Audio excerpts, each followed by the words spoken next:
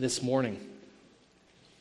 As is our custom, we'll just again revisit the scriptures to remind us of what the word of the Lord is, and then we'll pray and ask for his help, and then we'll get to work. So if you would, I want to actually pick it up in verse 11. We didn't fully expound upon this passage last week, but this is the train of thought as it flows into our paragraph for this morning. Paul has been rebuking these false teachers, and he's been contrasting these false teachers of the law with the true teaching, and he makes the statement, the aim of our charge is love that comes from a pure heart, a good conscience, and a sincere faith. And he talks about law, the law, these teachers of the law who want to be teachers of the law, who don't understand what they're talking about. And he goes on to describe that, and he says, that the law is used for these various purposes to condemn those who are unjust. And he goes on to talk about some of the injustices that are perpetuated. And then he says, and whatever else is contrary to sound doctrine, beginning in verse 11, in accordance with the gospel of the glory of the blessed God with which I have been entrusted. So Paul's statement there is that he has been entrusted with the gospel. Verse 12, I thank him who has given me strength, Christ Jesus our Lord, because he judged me faithful, appointing me to his service. Though formerly I was a blasphemer, persecutor, and insolent opponent, but I received mercy because I had acted ignorantly in unbelief. And the grace of our Lord overflowed for me with the faith and love that are in Christ Jesus. The saying is trustworthy and deserving of full acceptance that Christ Jesus came into the world to save sinners, of whom I am the foremost. But I received mercy for this reason, that in me, as the foremost, Jesus Christ might display his perfect patience as an example to those who were to believe in him for eternal life. To the King of ages, immortal, invisible, the only God, be honor and glory forever and ever. Amen. And all of God's people said, Amen. That's right. The Lord is to be glorified. Would you please just bow with me as we ask God to help us this morning to look at this passage. Father, we thank you for Paul's testimony. We thank you for his clearly repeating for Timothy and as well for all of our sake this morning, just exactly what it was that you did in his life and how it was that you brought him to salvation and what that means for Paul and what it ought to mean for us. God, we know that in this particular passage here, the Apostle Paul starts off by saying that he had been entrusted with the gospel. And so as we consider the choice of Paul this morning, Lord, I pray that you would be pressing on our hearts this morning, asking the question, will you choose us as well? And what does it mean to be chosen by you? To what end? For what purpose? And what is our task? We pray, God, that you'd open our eyes to see these things this morning. In Christ's name, we pray. Amen. In 2012, Walmart's top spokesman was forced to resign over a 2-decade-old lie on his resume. For 20 years, he had been claiming that he had a bachelor's degree from the University of Delaware, when in fact he never finished the required coursework to even get a diploma. And for 20 years, on every job he had been claiming that he had a degree from the University of Delaware.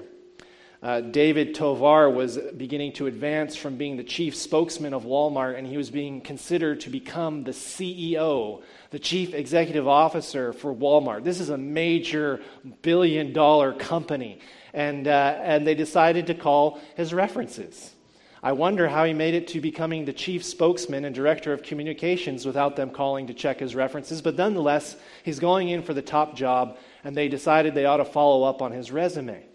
And lo and behold, the fib was exposed during the background check. As a result, he was forced to resign his position. And when they interviewed him about it, he said, and I quote, "It's been so long. I've been using this resume for so many years now that I forgot that I lied about that." Every position he'd ever had, every job he'd ever been interviewed for, everything he had ever done over the course of his career had been founded on a lie, and that lie was so distant in the past that he had forgotten that his whole career was built off of a lie. Well, he was not hired for the CEO position. Indeed, he was fired from his position as Director of Communications and Chief Spokesman for Walmart. There's a background check company called HireRight who makes the statement that they've done a bunch of research and they have found that in 35% of screenings, applicants lie on their resume. That's 1 in 3. 1 in 3 are not fully truthful in the things that they claim that they have done on their resume. And it's not just the big shots who lie. 88% of employers who use the company's screening services said that they have discovered candidates from entry-level positions all the way up through the corporation who have lied on their applications and resumes. Not as many claim such a huge lie as having a degree that they don't actually have, but there are invariably areas where people fib around their qualifications and what it is that they claim they have done. And indeed, this is an ongoing phenomenon in both Canadian as well as American businesses, indeed in businesses all around the world. I'll give you a couple of examples. Ex-Yahoo CEO Scott Thompson claimed in January of 2012, he was being interviewed again for the CEO position, and he claimed that he had a degree from Stonehill College in Massachusetts in computer science and accounting, which is a necessary degree, computer science, if you want to be CEO of a company like Yahoo. And he didn't have that degree. He knew nothing of computer science. This became evident when they began to do a bit of team interviewing with some of the leading computer engineers, and they began to ask him questions about some of his programming experience, which he was completely illiterate in any language that they mentioned. My all-time favorite, Marilee Jones. Marilee Jones was the Dean of Admissions from 1997 to 2007 at the ultra-prestigious Massachusetts Institute of Technology, MIT. I'm sure you've heard of it. And for 28 years, she had perpetuated the lie that she had 3 degrees. In reality, she did not have any degrees. How does one become the professor of a prestigious institution of higher learning such as MIT without having any degrees? And she served as the president of MIT. She had served in that role for several years before it was discovered. Several years.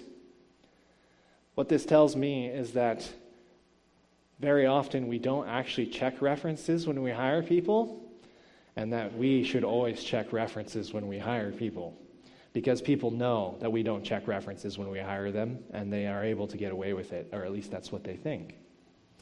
All of this leads us to our discussion today. The Apostle Paul is writing to Timothy, and he's talking about false teachers. And he's been blasting the false teachers because they don't understand what it is that they're talking about. In other words, they claim learning for which there is no credential. They claim understanding for which there is no certification. They claim a knowledge of the Word of God which their actual experiences and life endeavors do not substantiate. And the Apostle Paul illustrates this by saying essentially that they are using the law of God unlawfully. They are using the things that they are talking about in a manner which is completely inconsistent with their purposes. They show themselves to be intellectually bankrupt when it comes to the Scriptures. So this begs the question, of course, if they are wrong in how they are handling the Word of God, if they are teaching it falsely, well, hey now, Paul, let's ask you this pointed question. What makes you qualified? What are your credentials?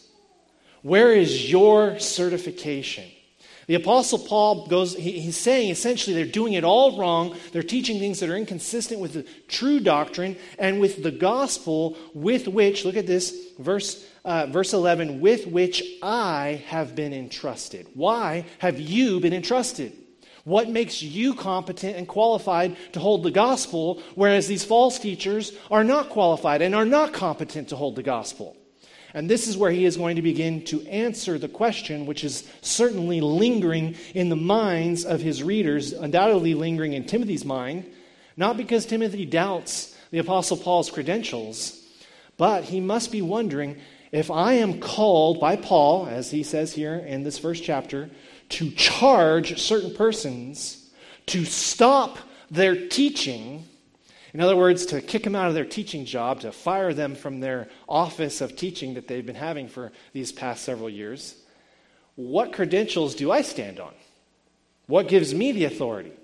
Well, Paul wrote me a letter and told me to do it, okay, but somebody told me to fire you, that's why I'm firing you. That just doesn't quite hold up. If you've ever been in a management position, if you've ever worked at a company and there's someone who's clearly not passing muster and you have to let them go, you and I both know that you can't just say, I just feel like it. You're just not doing a good job. You've got to document it. There has to be proof. There has to be some grounds of authority. There has to be some basis upon which you can make that decision. So Paul writes him a letter. Here is the grounds. Here is the basis.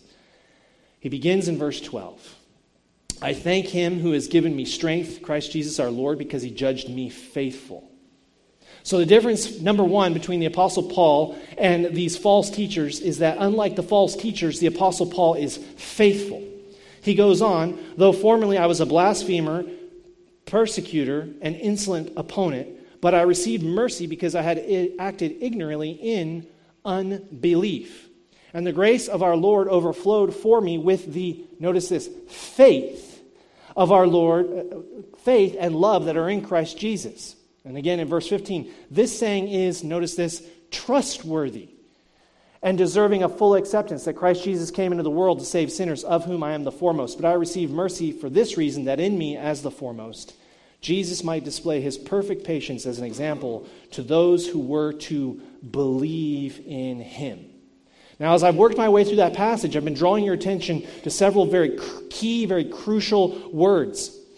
I pointed out to you this word entrusted, tail end of verse 11, verse 12, faithful, verse 13. He says he acted in unbelief. In verse 14, he said Christ's grace overflowed for him with the faith that are in Christ Jesus. Verse 15, this saying is trustworthy. And then down in verse 16, as an example to those who were to believe. Now those words, entrusted, faithful, unbelief, faith, trustworthy, believe, they all within the Greek language have the same stem, the same root word. They're translated in various ways here within our passage as being either trustworthy or being an unbeliever or acting in faith. And we use different English words to draw out the meaning. But you need to understand in the Greek, it's all the same word. Paul is hammering this idea of faith over and over and over and over again. And the idea that he's getting at is namely that the reason he has been chosen to be entrusted with the gospel is because he is going to be faithful. That's the idea. Paul is entrusted with the gospel because he is going to be true to the gospel. And this is going to work its way out in our passage this morning in a couple of different ways. Now, it's my job as the pastor to sort of give you some framework around which you can understand what we're doing here. It's kind of like when you have a plate of food, you know, you could just slop it all on there in one giant mess, but whenever you go to restaurants or whenever you attend church, for that matter, you like for the portions to be nicely and neatly separated out. Over here's where your meat goes, over here's where your potatoes go, and so forth and so on. So I'm going to give you some headings to help you unpack this idea and to wrap your mind around this idea of faithfulness. Number one, we're going to see that God chooses his own leaders on the basis of their faithfulness to him. This is from verse 12. Verses 13 to 14, we're going to see that a faithful teacher is able to distinguish between their former life of faithlessness or unbelief and their new life of faithfulness or belief. We're also going to see that a faithful teacher exemplifies daily trust in Jesus.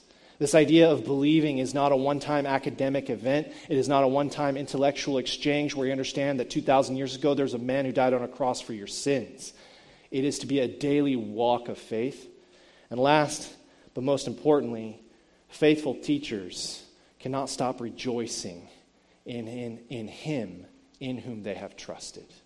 So let's begin. Verse 12. The Apostle Paul says, I thank him who has given me strength, Christ Jesus our Lord, because he judged me faithful, appointing me to his service. Now, the first thing that Paul says there is that the reason he's been entrusted with the gospel is because God judged the Apostle Paul to be a faithful man who would take what God had given him and would obey it and honor it and bestow it upon people correctly. That's why God chose Paul. But what practical difference has this made in Paul's life? And this is an important question for us. We're going to be here in just about an hour and a half time, sitting in judgment upon 3 men who are pursuing pastoral ministry.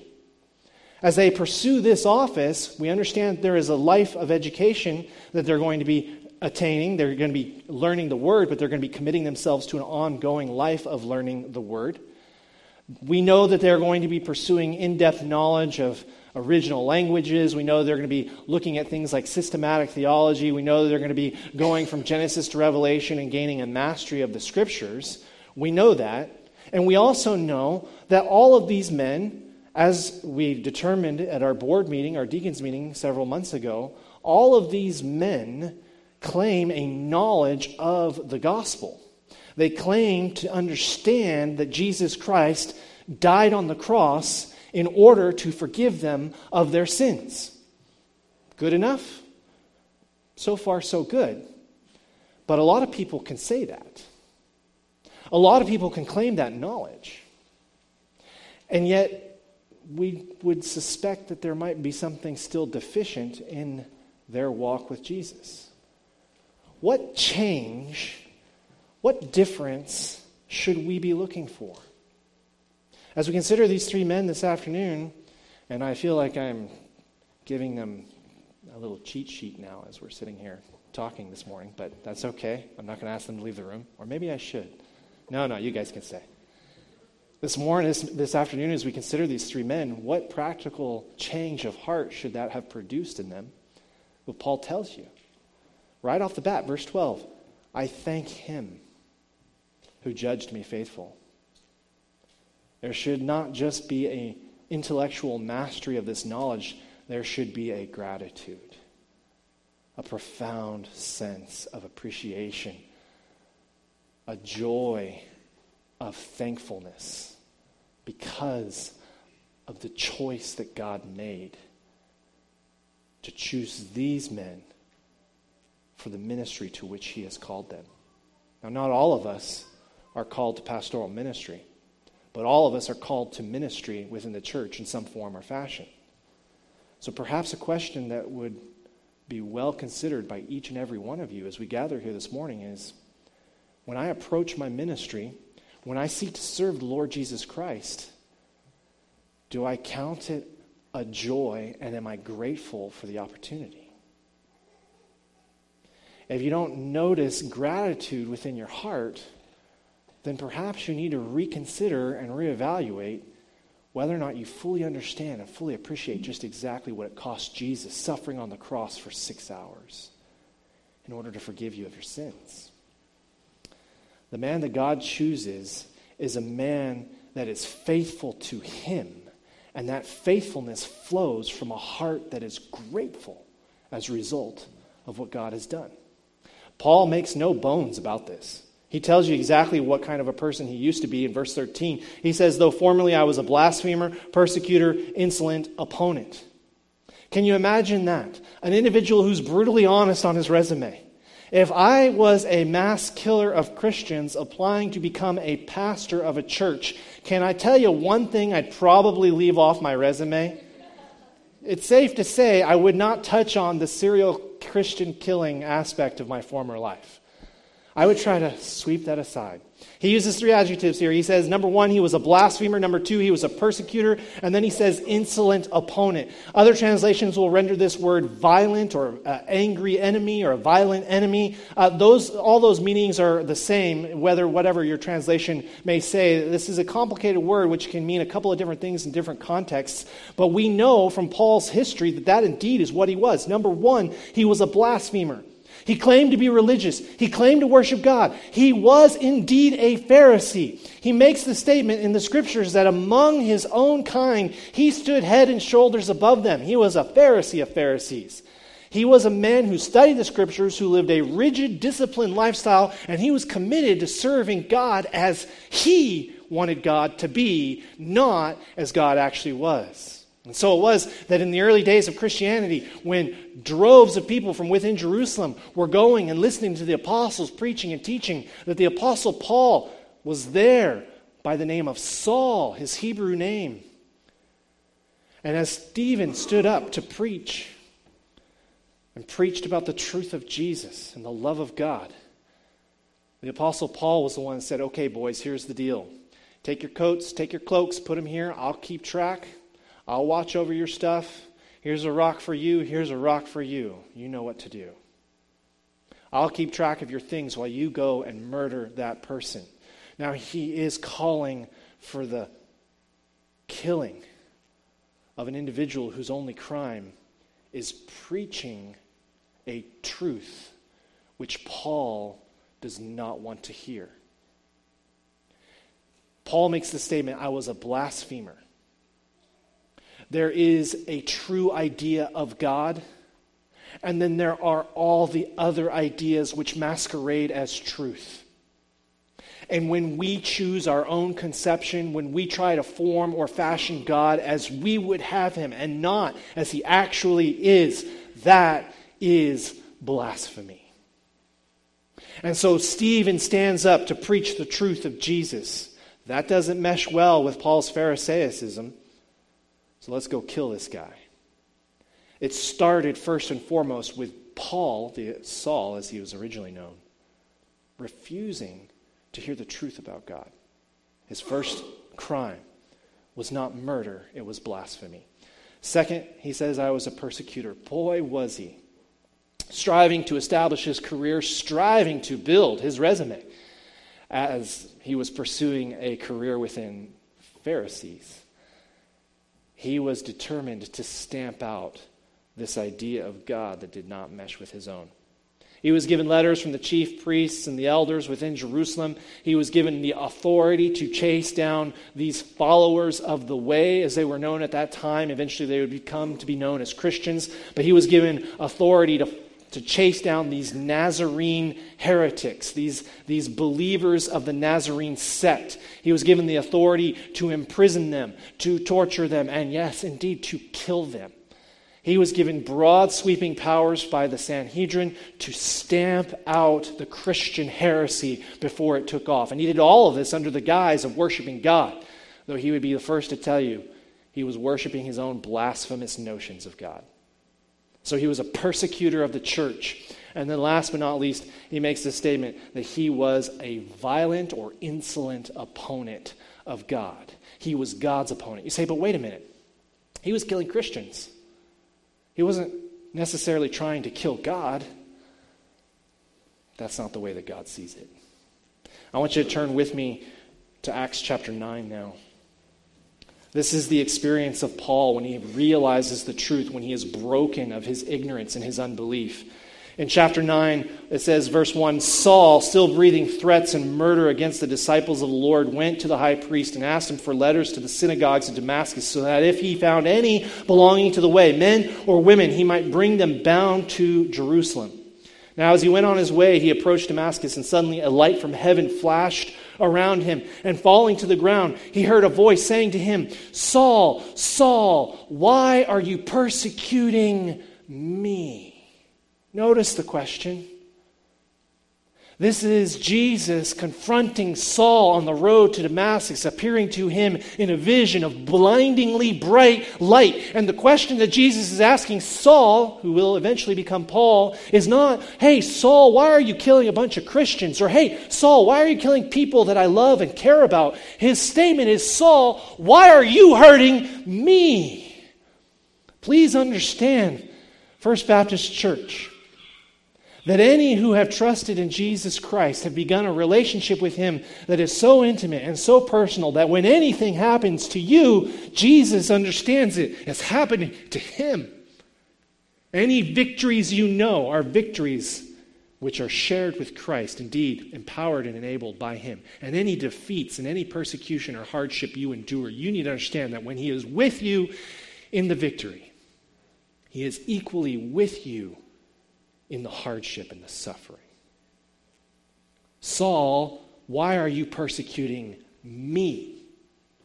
His statement was, I was an insolent or violent opponent of God. We know his track record. He was trying to kill Christians. So understand that in the context of 1 Timothy chapter 1, Paul lays it out. I was a blasphemer. I was a persecutor. And I was an opponent of God. Let's leave that off the resume. May I be your pastor?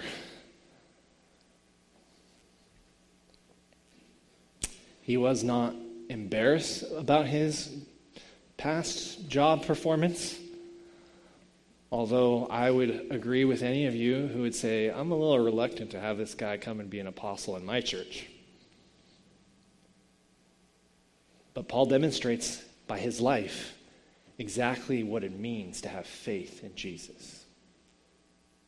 The story goes on. He said, who are you, Lord? And he said, I am Jesus whom you are persecuting. Rise and enter into the city, and you will be told what you are to do. He ends up at Ananias' house, and Ananias is told by God to go and to minister to this man. And Ananias is like, yeah, okay, that's funny, Lord. This is a good joke that you're telling here. I'm glad that we can have humor within the Christian faith. And God says, no. Verse 15, go, for he is a chosen instrument of mine to carry my name before the Gentiles and kings and the children of Israel. The statement that God makes is that, this may sound like a bad joke, but it's not. I have prepared and chosen this man for my purposes, to do my will, to do my bidding, specifically to carry my name before the world. Now, it would be really easy for Paul, to disappear into the wilderness for 3 years, which he does, and to just sort of try to change his identity, maybe bleach his hair a little bit, try to add 30 pounds, come back and say, oh, I'm a totally different guy. Change his name. He does, in fact, change his name. Well, the problem is that the example he sets before us is that the changing of his name was actually to facilitate his carrying the truth before the Gentiles. And he makes it very, very clear that he indeed is the Saul of yesteryear who used to kill Christians. So the name change wasn't for the purposes of concealment. He doesn't hide who he is. He doesn't hide what he's done. You're beginning to get a sense of the resume of an individual who truly trusts in the Lord. Going back to 1 Timothy, Paul says that a faithful teacher will be faithful to the Lord. That means honoring the Lord. And a faithful teacher will be able to distinguish between their former life, who they used to be, and who they are now. In Southern Baptist circles, we do, this isn't really a thing that happens anymore these days, but we generally, I can remember growing up, we generally used to do this thing where we would have revivals. And you hear the word revival, and you're thinking of this probably of something from church history, such as Jonathan Edwards recorded about the Great Awakening, the Great American Revival in the 1700s, and you're thinking of a movement of the Spirit. That's not exactly what's happening within Southern Baptist churches, although we would hope that it would. But within Southern Baptist churches, particularly in the 60s, 70s, 80s, and I can even recall as a child, we would do these events called revivals where we would have people come in, guest speaker, eloquent preacher. He had like 5 sermons that he had down pat, that were polished, that were ready to go. And we would bring people, we would go out in the streets and invite our neighbors and anyone who wasn't a Christian. We would invite them to come and join us at church. And we would call it revival. It was sort of like a Billy Graham type of crusade on a small scale. That's really what it was. And we would bring them in, this guy would preach the gospel, and we would hope that these people would get saved. Invariably, at some point during the 5-night revival, as it was known within the church, the traveling evangelist or the traveling preacher would give his testimony. And I can remember on more than one occasion, on several occasions in fact, hearing the testimonies of these people, and they would talk about their life before they knew Christ. And they would really talk it up. Man, I used to go and party. I used to go drinking with my buddies. I used to drink so hard I would wake up plastered in the morning. I didn't remember where I was. And it would be very interesting to me as a young man still trying to sort out what it means to walk with the Lord by faith to hear these men talk about their former life with an attitude of almost joy. They would talk about being drunk, and they would make jokes, and we would laugh because we could all relate, except for me. I was like 12 years old. I had no idea what it meant to be drunk, but everybody else was laughing, so I would laugh too. And they would talk about all the violent things that they had been involved in, brawling outside of bars. Sometimes they would talk about women that they had slept with. And they would talk about it with a sense of nostalgia. Almost as though they didn't say it, but you almost got the impression that they almost sort of missed it. And then they would say, now I've met Jesus. And immediately they would get very somber and very serious, almost as though they were at a funeral now. Without saying it, they conveyed implicitly this idea that the good life was when you didn't know the Lord, and now that you know the Lord, you've died, and your life is over. That is not the way that the Apostle Paul describes it. He talks about violence on a scale that you and I can only imagine.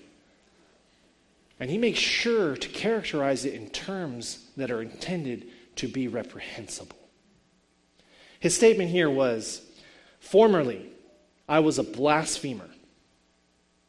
I was a person who talked bad and dirty about God. There was no euphemism.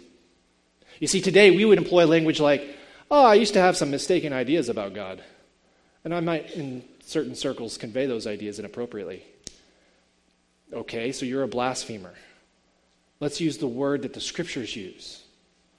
He goes on to say, a persecutor. Now, a part of me kind of wonders if that isn't just a little bit of a euphemism on Paul's part, because he was a Christian serial killer. But then he goes on to say, I was an insolent opponent.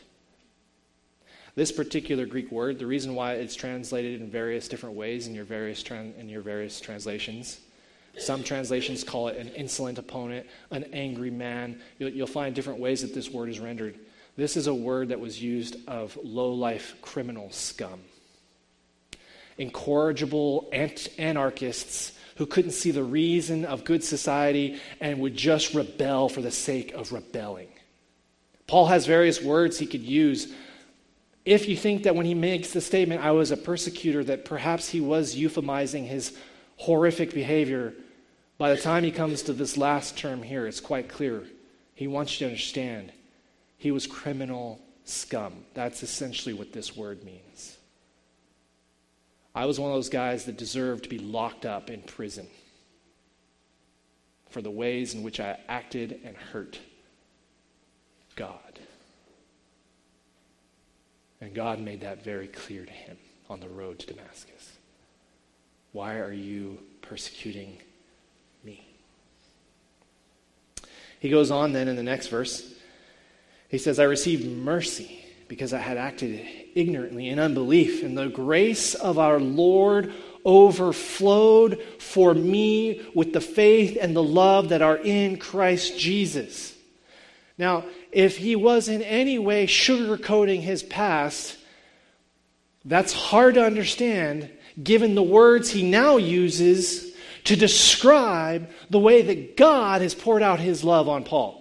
He makes the statement, the grace of our Lord overflowed. In other words, he uses this picture of God as being sort of a vessel or a container that is filled up with something, and there's just so much of it and so much of it that it just begins to bubble over and flow over. That's the word picture that Paul uses, and then he brings it into the concrete. What he is specifically saying is that God's grace and mercy overflowed for Paul. Though Paul tried to essentially kill God as a result of his blaspheming and his hatred of those who were God's people, God still loved Paul. And that's the truth for you and me here today. However you are tempted to euphemize your past, to talk in very minor and belittling ways of how horrific you actually once were, despite all of that, God loves you. And it's not just sort of a, yeah, you're okay kind of love. It's an overflowing love. Indeed, God loves you so much that he sent his son Jesus to take all those things which you talk so little of, to bear those things in himself, and to go to the cross in order to be punished for those things of which you speak so little, to be tortured and ultimately executed for those minor infractions. This is the love of God overflowing for all of us. This is how much he loved Paul. Paul's statement is that the love of God overflowed for him. The grace of our Lord overflowed with faith and love. Verse 15. In case he's jumping too quickly to how great God is and how much God loves him, he checks himself now. Just so you know, this saying is worthy of full acceptance. Just in case I'm too quickly getting carried away with how great and awesome God is, let me just reiterate and remind you of my assessment of myself. He says, Jesus Christ came into the world to save sinners, of whom I am the foremost. Now that is Paul's assessment of himself. He is able to draw a mature distinction between his former life as an unbeliever and his current life now as a believer. The man that God entrusts with the gospel, the man that God entrusts with the truth of salvation, is a man, number one, who is going to be hoping in Jesus, placing his faith in Jesus. And this faith is of such a radical nature that he does not employ gimmicks. He does not employ schemes in order to mask over his past resume, however horrific that it is. Indeed, it's just quite the opposite. Despite his former life, he trusts that God will make a way, and he trusts God for all of his righteousness and all of his vindication. He doesn't have to close in the gaps of his resume. He can say, I am who I am where I am by the grace of God, and he demonstrates that he is still trusting in God in the present. A faithful teacher exemplifies trust in Jesus day by day. I want to talk to you a little bit for a moment about trust. When we talk about faith, all too often we talk about it in terms of just sort of intellectually understanding what it was that Jesus did for us on the cross 2,000 years ago. Essentially, in many churches here in Kamloops and around the world, the gospel is dumbed down. It is sort of redefined downwards into all that you have to do, essentially, is to know that there was a man who came 2,000 years ago and that he loved you and that he died on the cross for the forgiveness of your sins. You understand on some level that your sins need to be punished, and you understand on some level that Jesus is willing to take the punishment for your sins himself by dying on the cross. And essentially the way that the gospel is proclaimed is that if you just know those basic historical sort of facts, then you're okay. And indeed, we can even expound upon those historical facts and say that he was God, fully God, born of a virgin. We can add all sorts of other details in there, fully clarifying what it is that we believe about Jesus. But at the end of the day, a lot of times what faith is portrayed as is nothing more than a history lesson. And I want you to understand that nothing could be further from the truth. In 1988, the Winter Olympics were held right here in Canada, the Calgary Winter Olympics. And I wasn't really into sports. I hadn't fully developed my love of American football at this point in my life. But I remember watching the 1988 Olympics on TV as a little boy. And one evening there was a program on TV, and I wonder how many of you might remember this. There was a program on TV in which they took blind people, individuals who'd been born blind from birth or had suffered some sort of an accident and could not see, and they taught them to slalom ski downhill. Now, you might be sitting here thinking, I don't know what slalom skiing is. It's that skiing where you go downhill and there are these little like flags and they call them gates, and you have to like ski between the gates, and they're usually set at opposite sides of the course so that you hit one gate and you have to make a hard turn and come back and hit the next gate.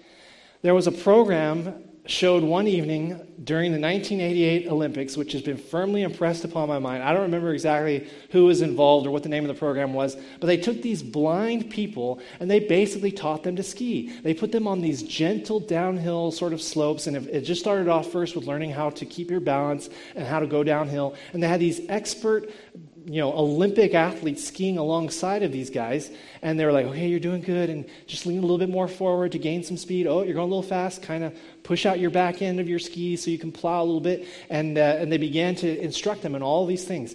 And then by the time that the winter, they'd been doing this for months in preparation, and by the time that the Winter Olympics rolled around, they took these blind skiers and they had them racing down the Olympic slalom ski course, for the most part, hitting the gates.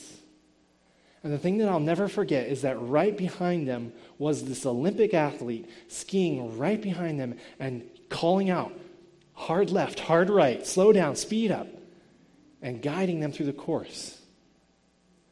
The skier could not see where he was going or what he was doing. The skier could not even tell you exactly which gates it was that he was supposed to be banking towards. But the skier had complete confidence in the Olympic athlete that was right behind him.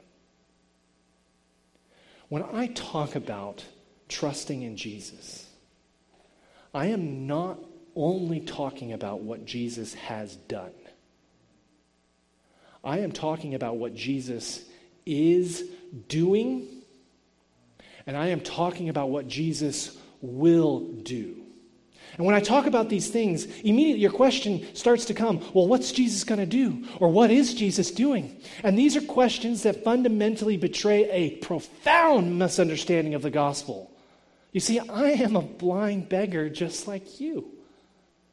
I cannot tell you what my God in heaven is doing with perfect clarity in this moment. I cannot tell you what gate it is that we are slaloming towards. I do not know how long until we get to that gate in which our God in heaven is going to say, bank hard right. I do not know where we are going or how exactly it is we are getting there. What I'm trying to tell you is that faith in Jesus is a profound trust that recognizes what he did for you 2,000 years ago on the cross, forgiving of your sins, and is now in this moment prepared to fully surrender, fully acknowledge you have no idea what's coming. And yet you can know the one who does and trust in him. That's the kind of faith that Paul is demonstrating here. Oh, Paul, I don't know, man. Don't tell people about the whole killing Christians thing. That might not work out so well for you. Oh, Paul, I don't know. You're a Pharisee. You're a Jew, and we're trying to take the gospel to Gentiles. And they're a totally different type of people than you. They have totally different customs than what you have. Oh, Paul, I don't know. I don't know if you're going to be able to lead this church. I don't know if they're going to accept you. And Paul's response to all of those things was, look, I am who I am. It's not me they're accepting. It is to be Jesus Christ in heaven. And either they will hear his word through me as nothing more than a vessel, or they won't. But the fundamental question is not me. It's whether they will trust him. And the same is true for all of us here today. The man that God entrusts with the gospel is the man who is utterly and totally faithful to God. His faith is first in Jesus. And any claim to any form of vaulted credentialing or high certification or superior learning, any claim to PhDs, any claim to extended periods of education in Scripture as sufficient for preaching the gospel, those are all utterly false and nothing more than the hubris of man. What we're looking for as we consider these three men this afternoon, giving you guys a little cheat sheet. Are they grateful for what God has done in their life? And do they have an unrelenting commitment to trusting him above all else. And you'll see this worked out in a number of ways, but Paul shows us exactly what happens in his life when he considers who he was, what he was, and where he's come from. In verse 17, to the King of ages, immortal, invisible, the only God, be honor and glory forever and ever. Amen. He can't stop talking about how glorious Jesus is. You'll find that the man that God entrusts with the gospel is the man that doesn't talk much about himself, but talks all day long about Jesus Christ, who he is and what he has done. As we close this morning, we're going to be here in just a little while talking about some very significant decisions for the life of our church. You're going to hear about the different properties all around us and what all is going on real estate-wise, and you're going to hear about what's happening in the public education system.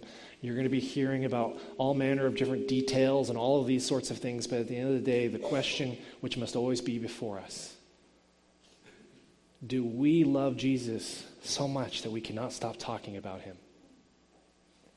And will we take steps to make sure that he is always exalted this day and until he comes back? My hope and my prayer is that you would be willing to walk a life of faith that doesn't have all the answers, that can't see every gate, every which turn and obstacle we may encounter or have to go over or around or whatever. My hope and my prayer as we conclude this morning is that you would be trusting in Jesus to know the way and to follow him as he leads you. Let's pray. God, we love you. We thank you for your word to us. Lord, we pray, God, that as we conclude this morning, that we would not be trusting in our own credentials, our own academic learning, our own superior knowledge. None of those things matter to you. You are the only sovereign God. You are the only invisible, immortal, worthy of praise and glory. God, you are our God, and your Son is beautiful.